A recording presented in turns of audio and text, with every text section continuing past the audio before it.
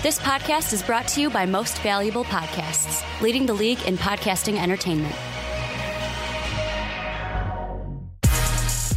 Welcome, ladies and gentlemen, boys and girls, children of all ages. This is Fast Break Podcast. I'm your host, Sean Anderson. Alongside me, as always, is Dave Oster. Hey, everybody. And we are back. We had a lovely Thanksgiving. Did you have a good Thanksgiving? Yeah, lots of food, lots of family, just enough food. Are you a ham guy? I am. Or are you a turkey guy? No, my family's anti-turkey. I love your family now.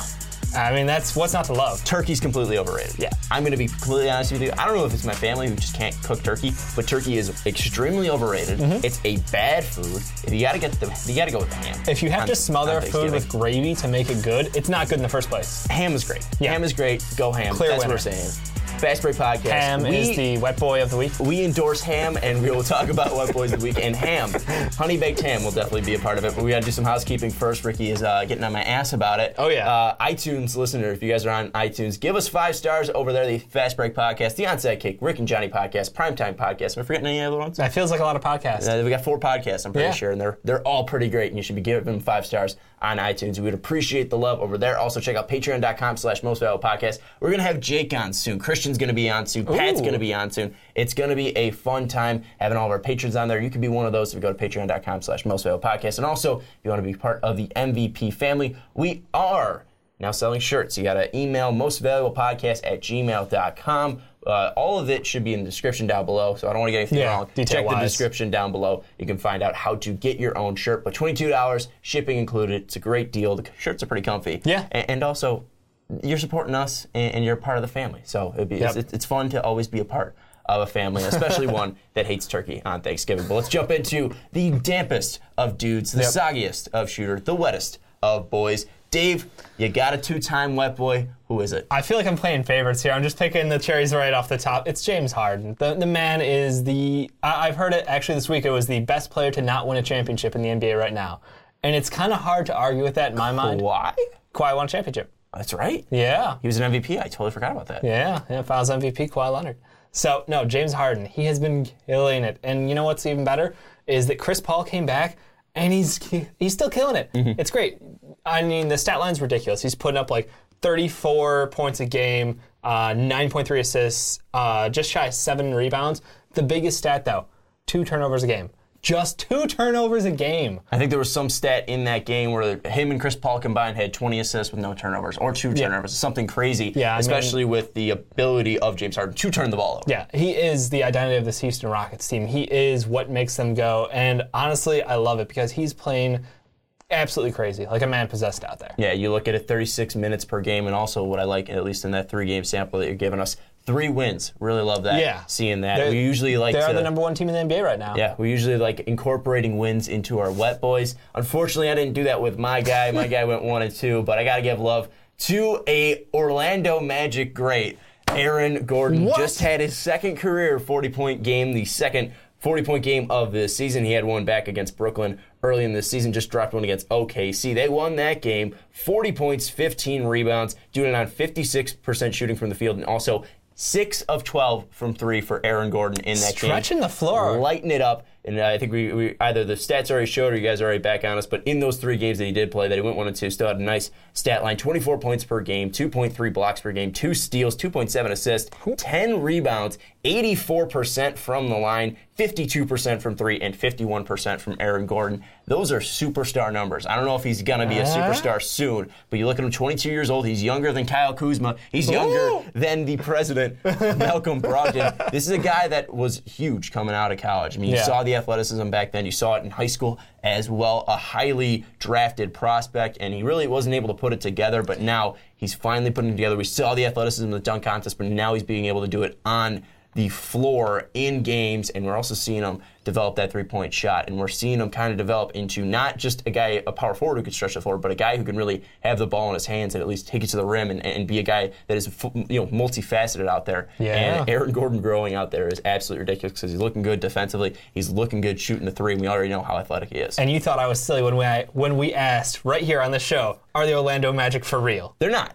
Aaron Gordon is. Aaron Gordon is. Vucevic isn't real. Elfrid Payton isn't for real. Aaron Gordon's for real. Hey, I'll give Aaron Gordon one that out of for three is sure. not bad for their 10 starters. For sure. And one thing, too, Jonathan Isaac, still a young prospect, and they're still going to have some high draft picks that possibly could help this team out. But you look at Aaron Gordon, he's a guy that can definitely be focal point. a part of a future out there in Orlando. So Aaron Gordon getting his first Wet Boy of the year. James Harden getting his second. Nope. Let us know your Wet Boys in the comments down below. This is a segment we love doing. We're going to keep it going, and we're going to keep doing it every single week. So let us know your Wet Boys down in the comments below. But Dave, let's move on now. We're going to head over to someone who's not too hot, someone who's not going to be a Wet Boy anytime soon. We're talking about Dave Fizdale, the former head coach of the Memphis Grizzlies. Got fired on November 27th. I was shocked by it. I got the Woj bomb that was sent to my phone. I was just kind of shocked by it. And Michael Lee, who LeBron James retweeted and kind of summed it all up. David Fizdale's firing was so stunning I had to check, double check, and triple check Woj's Twitter account to make sure that it was legit. Then I made sure it was legit, blue check, went over to Woj's Twitter page and scrolled down again because I didn't want to be duped by a fake account.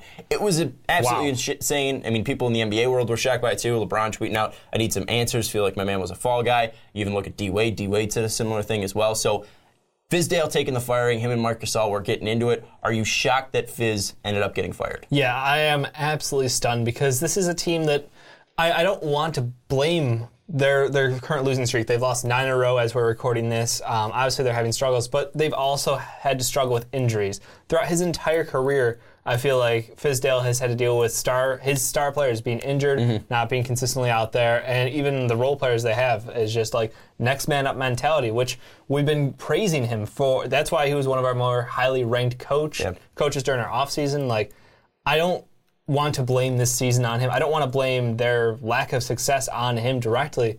So it's very interesting that this is the moment in time where the team decides that we're moving in a different direction. Yeah, I mean, you look at Fizz's first year and only year, full year, in Memphis. He had a great year, 43-39. He had a 1-win improvement of his predecessor in Dave Joerger. Joerger got fired as well, but Joerger was looking more at a different job. He was, pursuing other jobs. He was talking to different teams about a position. Memphis didn't like that, though, so they canned him. They brought in Fizz. Fizz gave him a 1-game improvement, and that was dealing with a Marc Gasol injury. That was dealing with a Mike Conley injury. That was dealing with a ton of injuries to Zebo. The shell of Chandler Parsons. Chandler Parsons being injured, so he was dealing with a ton, but they still improved. You look at the Spurs-Grizzlies series, that was pretty close. I mean, they took it was more competitive than anyone expected. Yeah, they won 2 games, and I think they took one of those games to overtime as well that they lost. So you look at it overall, they had a nice performance under Fizdale, and it really came to a head when him and Marc Gasol were bashing. So do you feel like it was the right move? Because obviously they gave him an ultimatum, whether it was Fizdale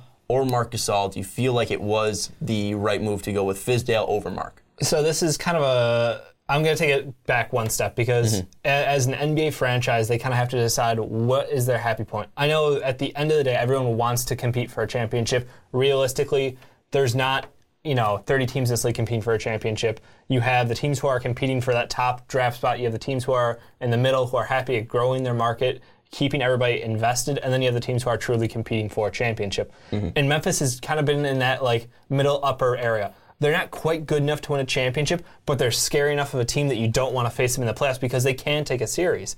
So when it comes to what they were going to do for the future, I don't know if I would agree with them with, all right, we're going to keep our head coach. We're going to trade Marc Gasol because he has value. Mike Conley, we still have the contract. When he returns from his injury, we can see what we can do with that. But I don't know. I'm more on the side of I might have gone for the younger. I might have gone for the rebuild. That's the person who I am. I'm a very big person who believes in the rebuild. Yeah. But Gasol is still an excellent center. He's one of the best centers in the league today. And I know there's a lot of teams out there who would be interested in him. But to say that we're going with him as our rebuild point at this point in his career, very interesting choice. Yeah, there's no way that the Cavs wouldn't be interested in a guy like Marc Gasol, a guy that's been a defensive player of the year before, obviously a little bit slower defensively, but even offensively, still a monster, a guy that's been able to stretch the floor now. Later in his career, he's still dominant down low. He's still a good defender, even though he's slowed down a bit. And one of the most important things, I just want to jump in, is that he knows when he needs to put his foot on the gas and when he can go back, and he doesn't need to put up 25 a night. He knows how to facilitate his teammates, get everyone involved. That's one of the best things is he's a smart veteran who kind of understands the flow of the game better than a lot of the guys around him who are more just pure scorers, so he can bring more to the game. Yeah, and Marc Gasol, again, 32 years old, so he's not old, but he is not young as well. He's getting closer and closer to coming out of his prime, but still a great player. But I'm going to side with you as well. I mean, this is something where obviously you don't want to move away from a guy like Marc Gasol, a guy that's been there since 2008, a guy that's been really an anchor for this franchise, him and Paul. I mean, you look since 2003, there's always been a Gasol in a Memphis Grizzlies uniform, and that has really helped this team kind of be respected in the NBA. I mean, Paul was fantastic with Memphis, really didn't do much, at least as a franchise, with Paul, but then you finally get Mark in there, and now you kind of see the playoffs coming, more consistently with the addition of Mike Conley. And I think it's one thing where you look at Conley and you look at Gasol, they're both great players.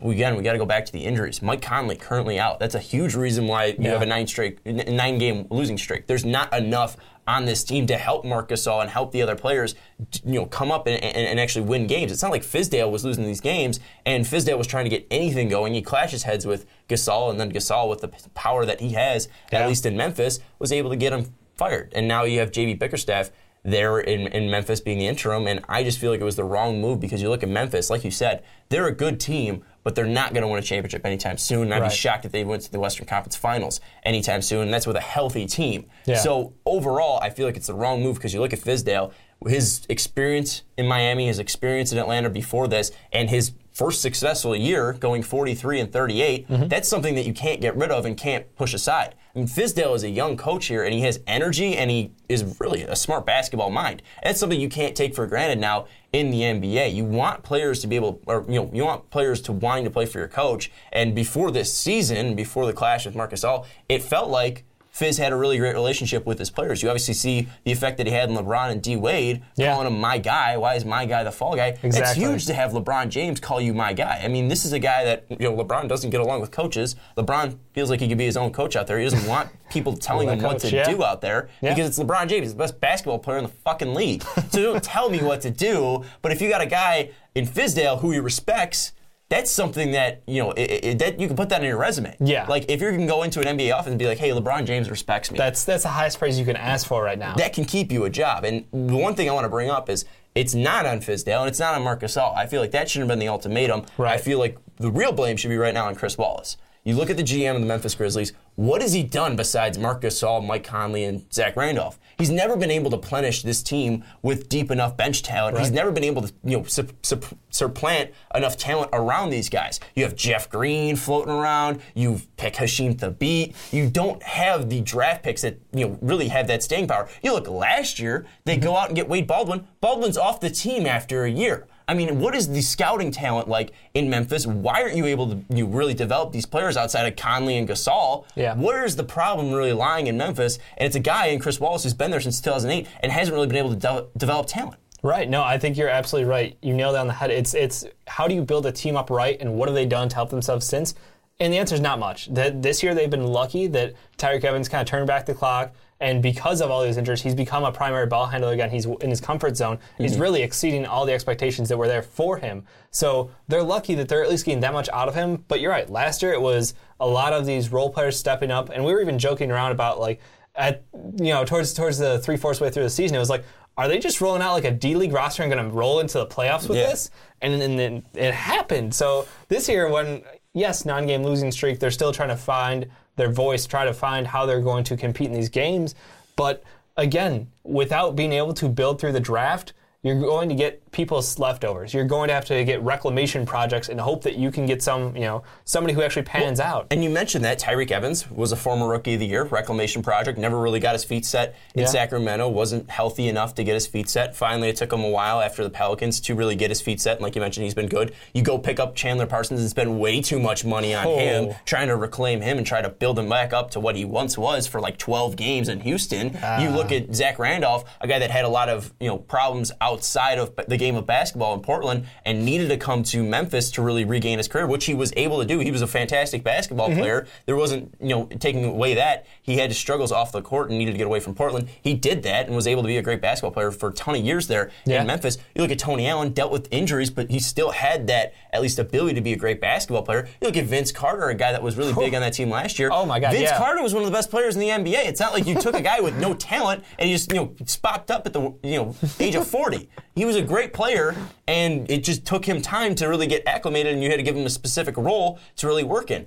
he just took guys with talent and just hoped they worked. Yeah. It's not like, Chris Wallace is doing anything that we can't do in 2K. Oh, God. This is something that you had Marc Gasol, who's a great player and comes from a great family of basketball players. Yeah. Mike Conley was a number 10 pick and was a great player at Ohio State. You look at Tony Allen, again, reclamation project, like you said. Same with Zebo. Same with all these players they kept dragging in and putting in. There was never that actual player development that you saw. Right. You got you have Gasol and you have Mike Conley. And outside of that, you have no homegrown talent in Memphis. I think the guillotine needs to come down on Chris Wallace, and that's one big problem. You mentioned the two names who are gone this year, and Tony Allen and Zebo, and that was grit and grind. That was what made Memphis. Vince Carter, too, weirdly enough. Yeah, well, he evolved his game so much as he grew. That was just incredible. He's able to still do that. But they lost their identity with losing their defensive toughness. Yes, Gasol is still incredibly tough defensively. Yes, Conley was as well when healthy. But again, it's year after year. If you're losing those guys, you're not able to supplement them with new guys coming up,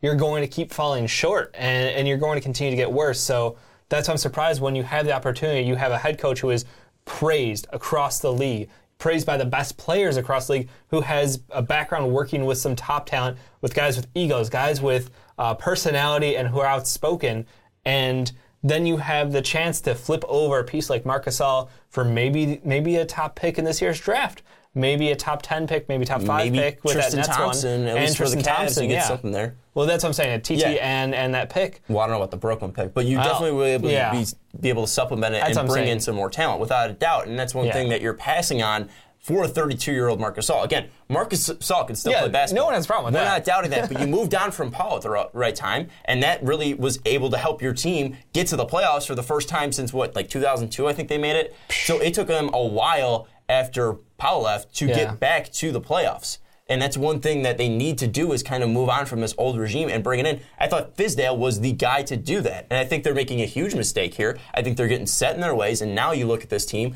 possibly being sold or at least changing ownership. They're definitely going to need a change. I think one big change that needs to come is definitely in that front office, and that's one thing that really hasn't changed. But at least going back to Fizdale, he obviously has pull in this league. Yeah. Been with the Heat, 2008 to whenever he was hired to 2016. 2008 to 2016 was assistant with Pat Riley, Spoelstra, was on the big three teams, Chris Bosh, Dwayne Wade, LeBron James, was with the Atlanta Hawks as well, 2004 to 2008. He's been in this league for a while. Are there any teams out there that you think that are, the right fit possibly for Fizdale and should be approaching Fizdale and trying to bring him onto their side at least? Homer aside, the Bulls, I mean, we talked about shitty coaching. Like, we have Hoiberg, for fuck's sake, put out an offer. But I'm telling you right now, I think it was Jalen and Jacoby.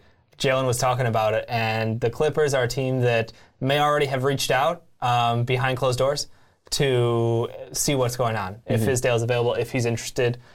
Because I think between him and Mark Jackson, obviously Mark Jackson is a little comfortable doing the commentating right now, but still pretty good coach. But Fizdale right now is the hot name, is the one who garners the most interest. And I think the Clippers is the one that's most likely in my mind from everything I've heard. And I'm all for it. But as a Bulls fan, I throw money at him. Yeah. I don't care what it takes. Hoiberg out. I think there's definitely a ton of teams that would be needing Fizdale, and I think one team that people went immediately to, especially with LeBron coming to the defense, would be the Cleveland Cavaliers. But you look at them now, 9-game win streak. It feels like they're really turning it around. You see them playing defense. Finally, it looks like the Cavs are kind of hitting their stride now. And him and Ty Lue, kind of similar guys, at least in the fact that, Dave Fizdale's a better coach. I was going to say, similar guys in the fact that they're both guys? No, Dave Fizdale's a better coach, but I'm saying they're both player coaches. The guys like Ty Lue.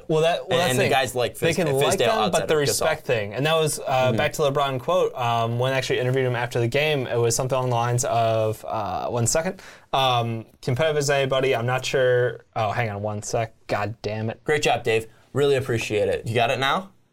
Fuck you. All right, cool.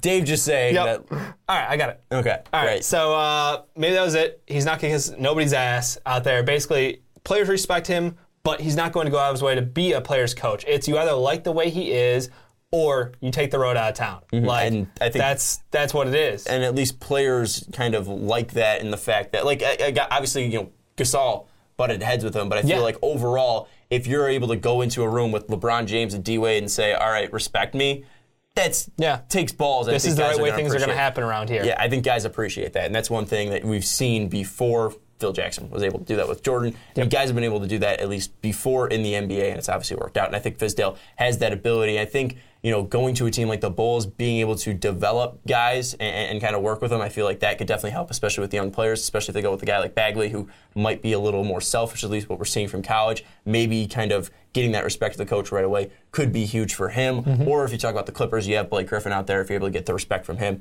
that would be huge as well. I feel like it's not going to be the Cavs, so I feel like people got to get off that. Because, yes, the easy thing is to say the Cavs. Ty Lue doesn't look like that great of a coach out there, but they're winning games, and you're not going to fire a guy if you're winning games, unless you're David Blatt. Yeah, they've done it before. But they didn't love David Blatt, and that was the one thing. So I think it's definitely going to be an interesting situation with Fizdale, but I think the Grizzlies messed up. But I think you're on that same boat as well. I am as well. So let us know what you think of the Memphis Grizzlies situation down in the comments below. Do you think the Grizzlies fucked up? Do you think the Grizzlies messed up? I don't know. Maybe effed up's a little too hard. Yeah. They had two options in front of them. They took the road of we're going to go with the players on this one, and I'm sorry, they had a great coach in Jaeger before. They went a different direction. Well, Fizdale now, different direction. One thing I want to mention, too, with Jaeger was a good coach. Jaeger's still a good coach. Obviously dealing with some problems out in Sacramento right now. With Sacramento's not a great team. But Jaeger was a guy looking for a different job at that time. And that's something that's worrisome because that team was going to the playoffs. That team was winning games. Yeah. Why was Dave Jaeger looking for a different job? And we were really questioning that back then. You have an NBA job. You're winning games. Why are you taking other job? Deeper problems with the Grizzlies, it looks like. Yeah, it's deeper problems with the Grizzlies, or maybe it's just deeper problems with Marc Gasol. Right when he got at least fired, Fizdale did, one of my group chats said, is Marc Gasol a coach killer? And I laughed at first, but then I was like, well, Jaeger wanted to leave. You look at Fizdale now, it's starting to get a reputation, maybe. I don't know. But let us know what you think down in the comments below. Was it a mistake by the Grizzlies? Do you think they should have kept Fizdale? Let us know down in the comments below. But anyways, let's move on now to Los Angeles. We're going to be talking about DeAndre Jordan. Before their 3-game winning streak, they had a 9-game losing streak, and they just lost Blake Griffin to a sprained MCL. I believe he's going to be out for 2 months. And now the question begs, with DeAndre Jordan having a player option at the end of this year, should they move DeAndre Jordan? We've kind of come up with the assumption that they should move him. Looking at this team, Blake's injured, going to be out for 2 months. Milos hurt. Pat Bev hurt. This team looks bad out there. Yes, they've had 3 wins, but you beat Atlanta, Sacramento, and the Lakers. Big whoop. You're beating trash teams. It's a trash team. So our idea is that you should be trading them, especially with the value that you could get back. If you're losing DeAndre Jordan free agency, why not trade him? So really we're talking about where he will be traded, having the assumption that he will be traded. Maybe he doesn't get traded. Maybe we look stupid, but they should trade him. Let's be honest, they should. Yeah. And if they don't trade him, they're stupid for not trading him. So looking at it, the biggest question is, where will he go? And I think a lot of people immediately go to the Cavs. So give me one reason why it will happen for the Cavs, and give me one reason why it shouldn't happen for the Cavs. LeBron is magic at being the GM. He is. I know. He's going to get rid of his boy TT though. Yeah, he earned him his money. He got. He gave TT the contract. He hand over was like, all right, you get your money. You help me get a championship. But let's be honest. He is no longer of value. He's great defensively. He can go and guard, other teams' threes. He can go out to the perimeter. He's solid off the pick and roll. But offensively, he's a negative. He can't put the ball in the hoop. That's what basketball is at the end of the day. So if you have someone who is not reliable on offense at all, absolutely negative, and defensively, yes, he's helpful, but he hasn't been consistently helpful the entire season this year, and in the past, he's completely been missing. They even, come on. You're putting Kevin Love at center because you don't want to play TT. So time to move on from TT. I think that is the best move for the Cavs. They've got enough ammo to move him. If they get DeAndre Jordan, the way that fills out for this Cavs team, even better. The fact that they get a defensive stopper down low, somebody who can run the floor with them and go up, catch lobs, catch oops. It's a great match. And you look at that, especially when Isaiah Thomas is healthy. Holy shit, that is a scary. We're back to the All-Star team. 5. Yeah, and that's plus, and maybe Derrick Rose comes back at some point. We're going to talk about D Rose a little bit later, but that's going to be something as well. You look at him. What if D Rose does come back and you have Isaiah Thomas, D Rose, Kyle Korver, Dwayne Wade, you have LeBron James, Kevin Love, and DeAndre Jordan. Absolutely stacked there. But one reason why it shouldn't happen for the Cavs, or maybe one reason why it won't happen for the Cavs, because maybe it's great in theory, but do you see any problems not working out in this trade deal? Yeah, it comes down to how much they value their draft picks for the future. It's if you don't think that LeBron James is going to stay, if that is greater than 50%, do you pull the trigger? Do you give away the ammo for rebuilding and hope if you win and hope that you can win a championship this year? Because that's truly what it will be. I mean, yes, you could go out and I'm sure that DeAndre will waive that player option because he can go get more money, period. So you're going to be rebuilding around basically K-Love, Not the end of the world. We love K-Love. Yeah, it's not the end of the world. We're probably the biggest K-Love We probably like lovers. K-Love more than most people. We probably love K-Love more than K-Love loves K-Love. I mean, yeah. But, like, K-Love, you don't want to build a team around K-Love, especially with how old he's getting.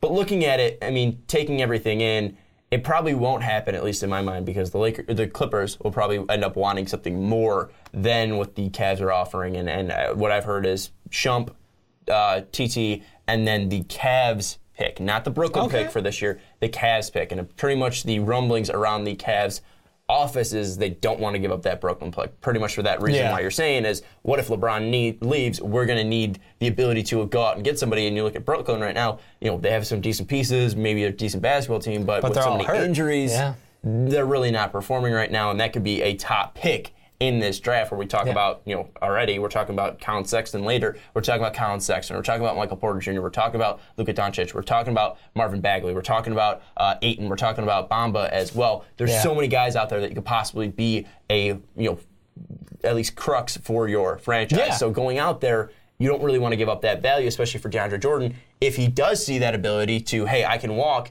maybe I get a ring, but LeBron's leaving too, I can leave. That's something that worries me. I feel like that's going to be something where, DeAndre doesn't control where he goes at all. He doesn't have a no-trade clause, but he still can leave after this year. He can still decline that player option. I feel like one thing that won't happen is the Cavs won't give up that eighth. The Lakers are the Clippers won't want to. I keep thinking LA. The Clippers won't want to give up DeAndre for that little, and I feel like that's probably going to be the biggest crutch there as well. So I feel like this DeAndre trade, if he's going to get moved, the best fit for him will be the Cleveland Cavaliers. Yeah. But I don't feel like it's going to happen. Do you feel like there's a deal out there that should happen, though, and you think it's like a clear-cut DeAndre Jordan should go here? I honestly don't have anything in mind. It's just you need a team that's competing for the playoffs because this is a one-year rental. No doubts about it. Like you said, DeAndre will most likely walk for more money at the end of this year for a better contract, get himself locked into a safe deal.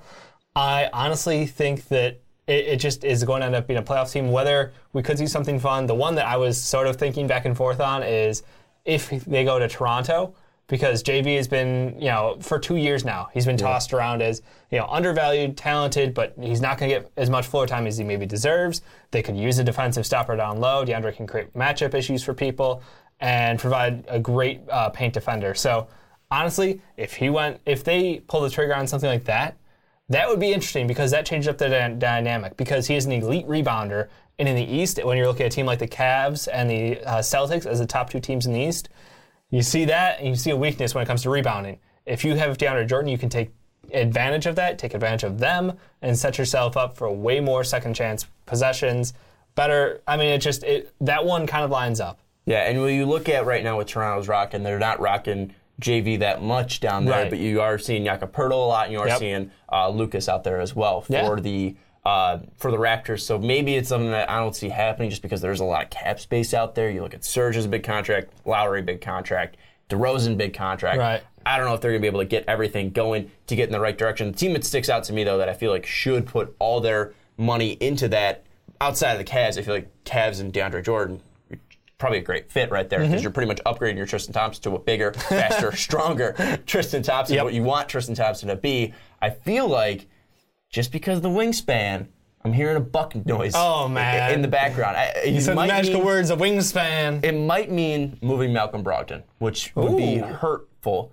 But I think overall it might be beneficial to him because you look at the size of that team and you talk about being able to be out rebounding people. Giannis Antetokounmpo, you're going to have Eric Bledsoe, you're going to have Chris Middleton, you're going to have Jabari Parker when healthy, you're going to have DeAndre Jordan. That is a scary lineup out there. And that's going to cause a lot of matchup problems because not only is that team big, that team is fast. That team is dangerous. I feel like maybe Brogdon, where he does have a lot of potential and we love him for what he brought to that Buck team, maybe you look at it and you see what the pieces they have on their bench already. You have some decent bench pieces there with, Tony Snell has been a good shooter. Yeah, you're going to have shooter. a deep lineup with, Jabari. They're probably not going to rush him into the starting lineup right away. I feel like not only does he going to bring speed, length, he's also going to take, breaks from Don Maker away as well, and you're going to really solidify that place down low. And I feel like that might be really nice, especially with that trap defense that they play. Having that in that 1-3-1 trap that they play, the last one you have is DeAndre Jordan.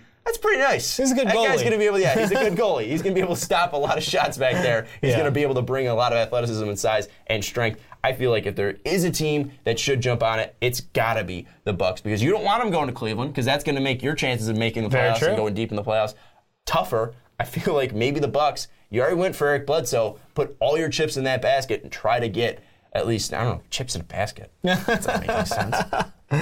Dip into salsa. Dip into salsa with those chips. Fill that basket up a lot with chips and go dunking for some salsa. That's pretty much what I'm saying. And go out and get DeAndre Jordan. Amazing. I can't argue. The Bucks are a solid choice. The only other one that kind of comes to mind, and I don't know contract situations, like I said, for the first one, the Raptors, I was like, that'd be a good fit. Another one that could be a good fit could be a team like the Wizards. Gortat has been a consistent double-double.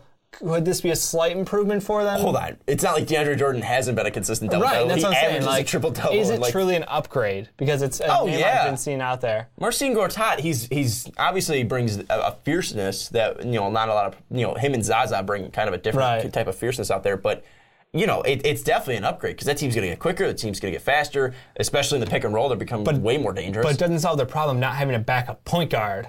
No, that's the question, is why would they waste money on it? That's why I'm like... Because look at the way Scott Brooks plays. It's not like he's going to, he's going to run his starting lineup, and that's all he's going to do.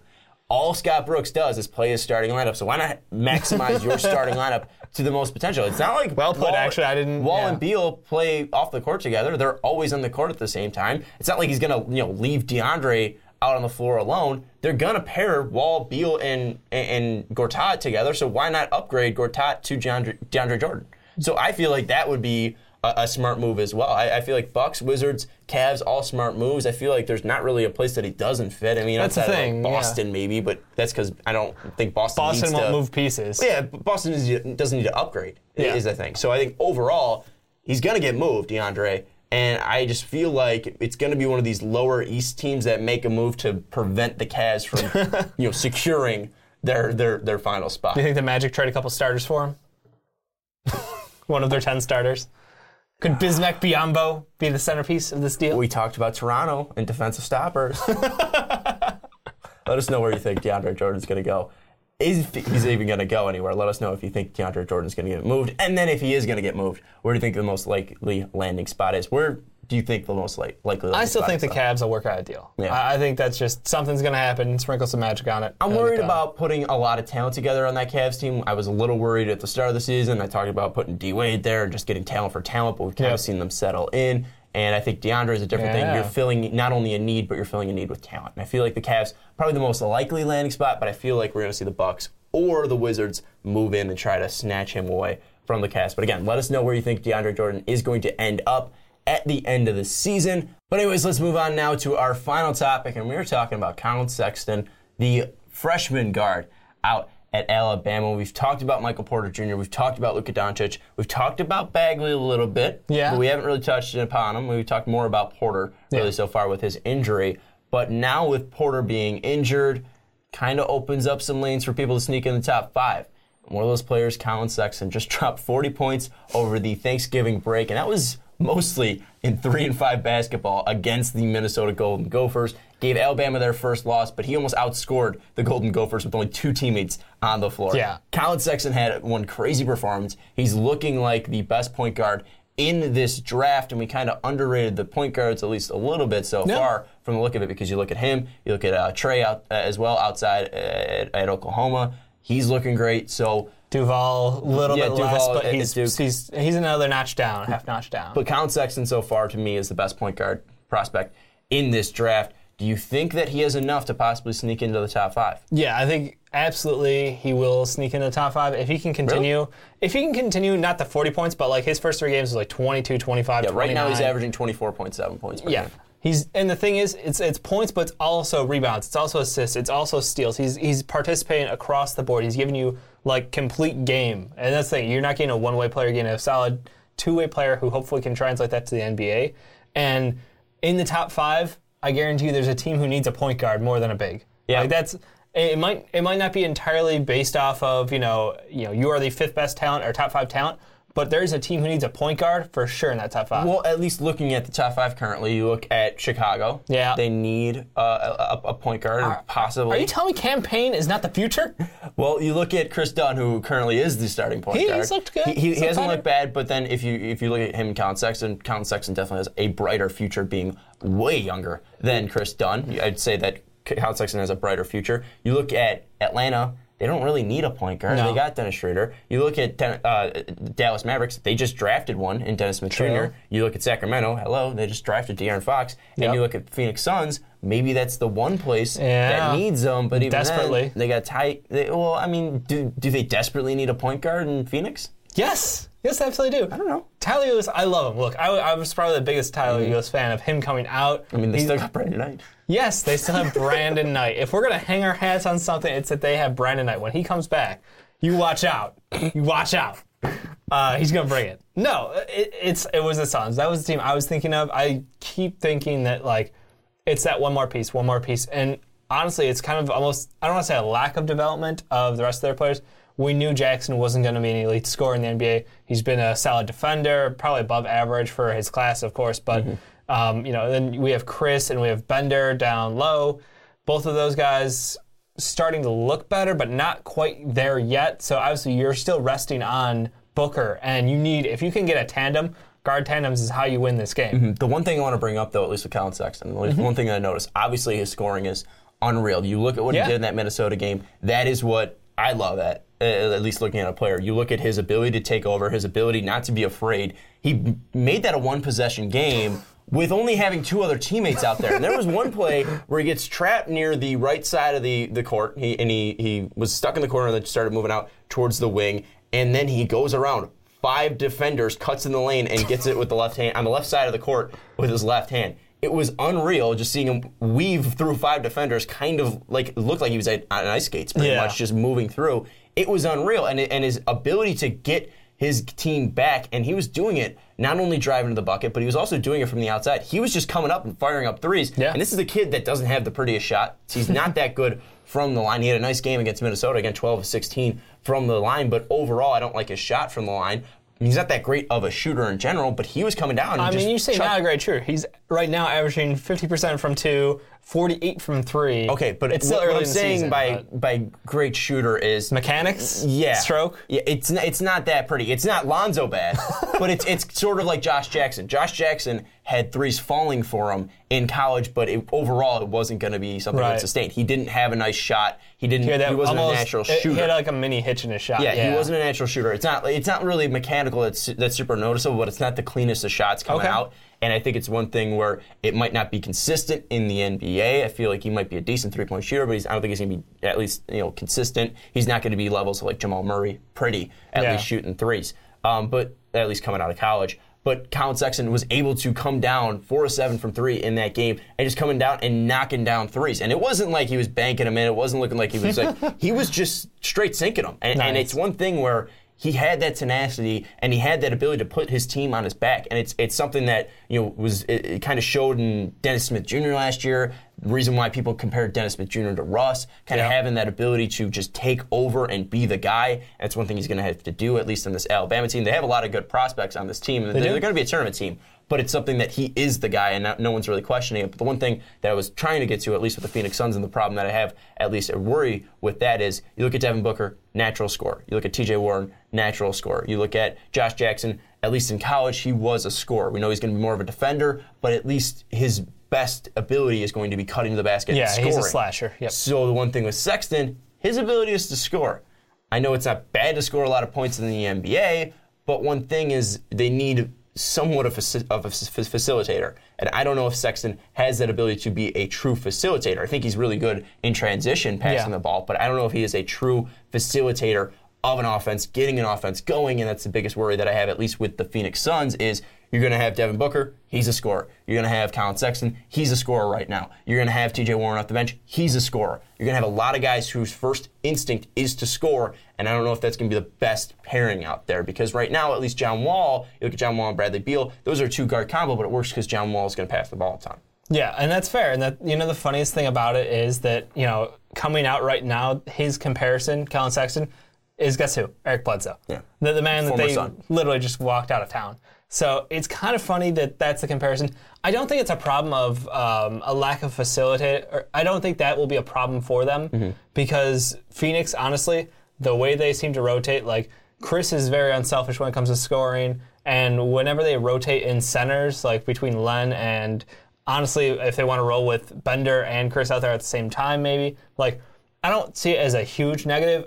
You need multiple guys who can score, though. If you don't have multiple threats, you run into problems where you get complaints about point guards like Ricky Rubio, who facilitator, phenomenal, but isn't going to threaten you. So if you have somebody like Sexton, who he can jack up shots, and his shot at least seems to be going in pretty consistently right now, that's what you need. You need someone who can threaten, because up to this point, I haven't seen anything on Josh Jackson offensively where I'm going to trust him being the number 2 scorer on this team. Well, one thing, let me interject real quick, is Josh Jackson, again, is playing on a bad Phoenix Suns team, and it takes time for guys to adjust to They're averaging a shit ton of points. Yeah, but they're also giving a shit ton of points. But the point is, he should be able to show that offensive prowess if there is any. The one thing, we didn't see that from Brandon Ingram early on, and it's not like, but now we're seeing it develop. It's going to take these guys time. That's true. And you look at Aaron Gordon, it took him 4 years, and now he's finally dropping 40 points games. It's something that I feel like these guys just need to get comfortable in the position. I feel like you're asking too much from rookies. From a 20-year-old, Not every kid's going to go out there and be Ben Simmons right away. Not every guy's going to go out there and be... He took a year off. He redshirted. Okay. There you go. Joel Embiid took 3 years off, and he's looking great. But the thing is that I feel like... I think we're getting a little spoiled with some of the rookies in this class right now. Yeah, and I feel like you're expecting too much. I feel like maybe I'm expecting too much.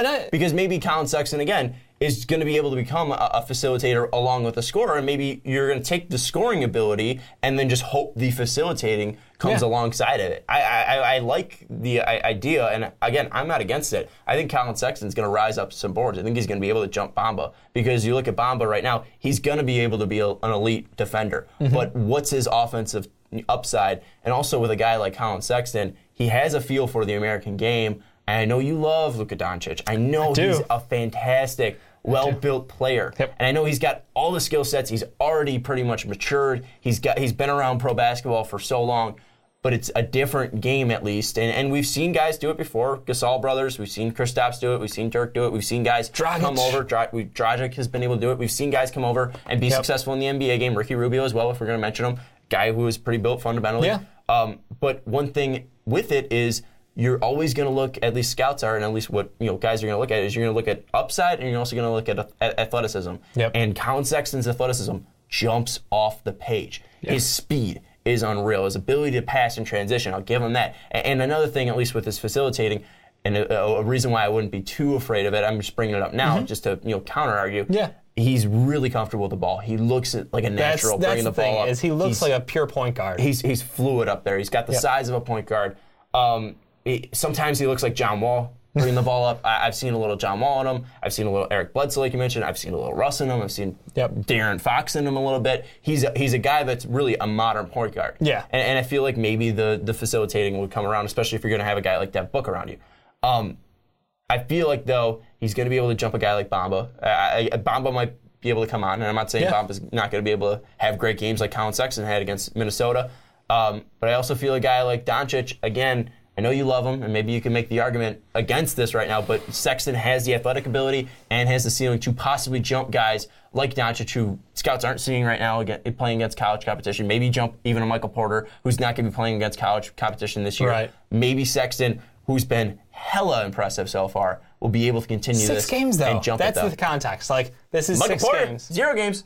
Well, 2 minutes. Well, 2 minutes. 2 minutes. 2 minutes. Doncic, 0 college games. But I think that's the problem is people try, and I agree, potential is exactly what you're looking for. Potential, athleticism are the 2 biggest things. And when I see Euro players, it's always a knock that it's very hard to gauge their potential compared to college athletes because we've seen the trajectory of college athletes a million times more than Euro players. So it's very hard to, it's apples and oranges, to be 100% honest with you. So saying that a player like Colin Sexton has more potential than Doncic. Rudy Gobert as well. Rudy Gobert, yeah. I mean, if we want to be assholes, we can Nico. I mean, that's not a good. That's one. not going to help your case, but no. That's the point. We've seen a more proven track record from college to the pros. We know what to expect. We can see similarities. We can see matchups. So you can see top tier players playing against each other, and you have a baseline comparison. Mm-hmm. In Europe, it's a very different way to view the game because these players aren't guys who are in college. These aren't guys who are getting as many games on TV against, national scouts. And some of them are playing in pro leagues against pro players. You look at Doncic right now, he's playing with Rudy Fernandez. He was a guy who used to be in the Portland Trailblazers, a guy that I absolutely loved. Yeah. I was a huge Rudy Fernandez fan. He had a terrible dunk contest that Oh my God. But I'm surprised you brought that up even. Yeah. He sucked in the dunk contest. I would say he should not have been in that contest. I loved Rudy Fernandez, and when he was in there, I was like, holy shit, Rudy Fernandez in the dunk contest. And then he was awful. Yeah. I just feel like potential is people are capping potentially too low for Doncic because he's a Euro. Yeah, no, I get that. But the thing is the only reason why I say that is maybe, again, it's a different game, but I don't see that speed that I see in Colin Sexton. And I know they're different players. And Colin technically Sexton's 5 inches shorter in different positions. Yeah, technically different positions, even though they have the same primary ball handlers, what they're both going to be doing for your team. So I agree. I can't put them up there yet. It's 6 games in. I've not seen enough. And I mean, the 3v5 game was awesome, and I'm sure that's going to be like a story of the year for the entire year. Mm-hmm. But at the same time, you have to look at that Minnesota team and be like, once that happened, they sort of were half-assing it. Well, and we got to look at the 2 top guys that we talked about coming into this. This is the one thing I want to mention is how crazy this draft class so far has been. Yeah. The 2 guys that we mentioned as our top right now, Doncic and Porter. Yep. Porter, obviously injured. Yep. And we look at Doncic again. We haven't seen him go up against college-level athletes so far. So his stock will be mostly sitting or dropping. It's very hard for him to grow his value right now. Yeah, until the combine comes around, they're able to see him, test measurables against these other college players. Once you get in-house interviews and workouts, then it'll change. But looking at it, you look at Bagley. I've been iffy on Bagley, but you look at the Texas game where he drops 30. I don't like the last minute shot that he's firing up a 3 there, but he looks scary. Confidence in that one. Absolutely scary out there.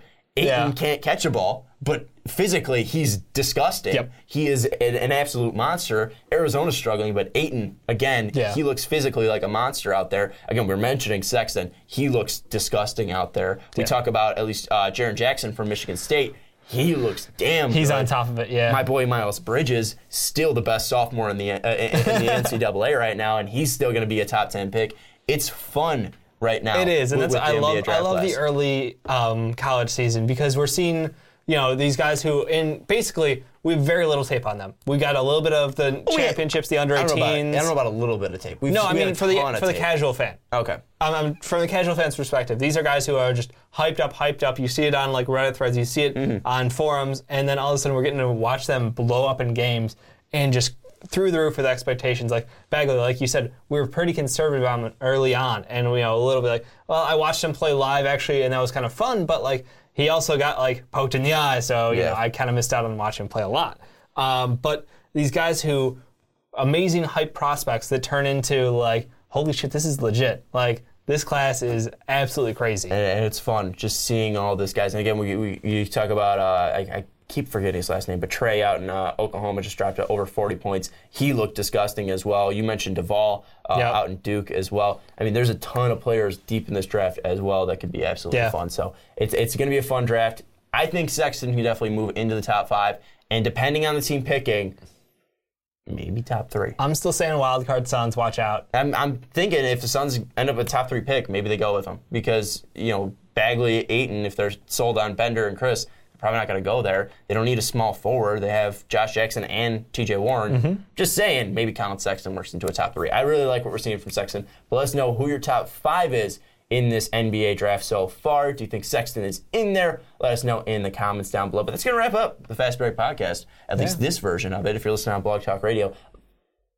do something. Well, thank you. Thank you. Yeah, thank you. It's a good one. If you're listening to Buck Jeff Radio, thank you for listening down there. If you're watching on YouTube, again, hit that like button, hit that subscribe button, check out patreon.com/mostvaluable podcast. You can be on one of our podcasts if you are on that $10 tier, but also that $2 tier, you got Patreon exclusive podcasts that are absolutely fun. You also check out iTunes. You rate us 5 stars on there. It's a terrible ending. 5 stars on iTunes to the Onside Kick, Fast Break Podcast, Primetime Podcast, and Rick and Johnny Podcast. And also, again, we're selling t-shirts. Check the link in the description, or not the link. Check in the description on how to those details. Do that. Fucking up this outro, but it's going to be done. And also, we got the OC edition. We're talking D-Rose over there, so check that out on our YouTube channel. But for Dave Oster, I'm Sean Anderson. We'll see you next time. Thank you for listening to this MVP podcast. Follow us on Twitter @MostValuablePod for more great podcasts.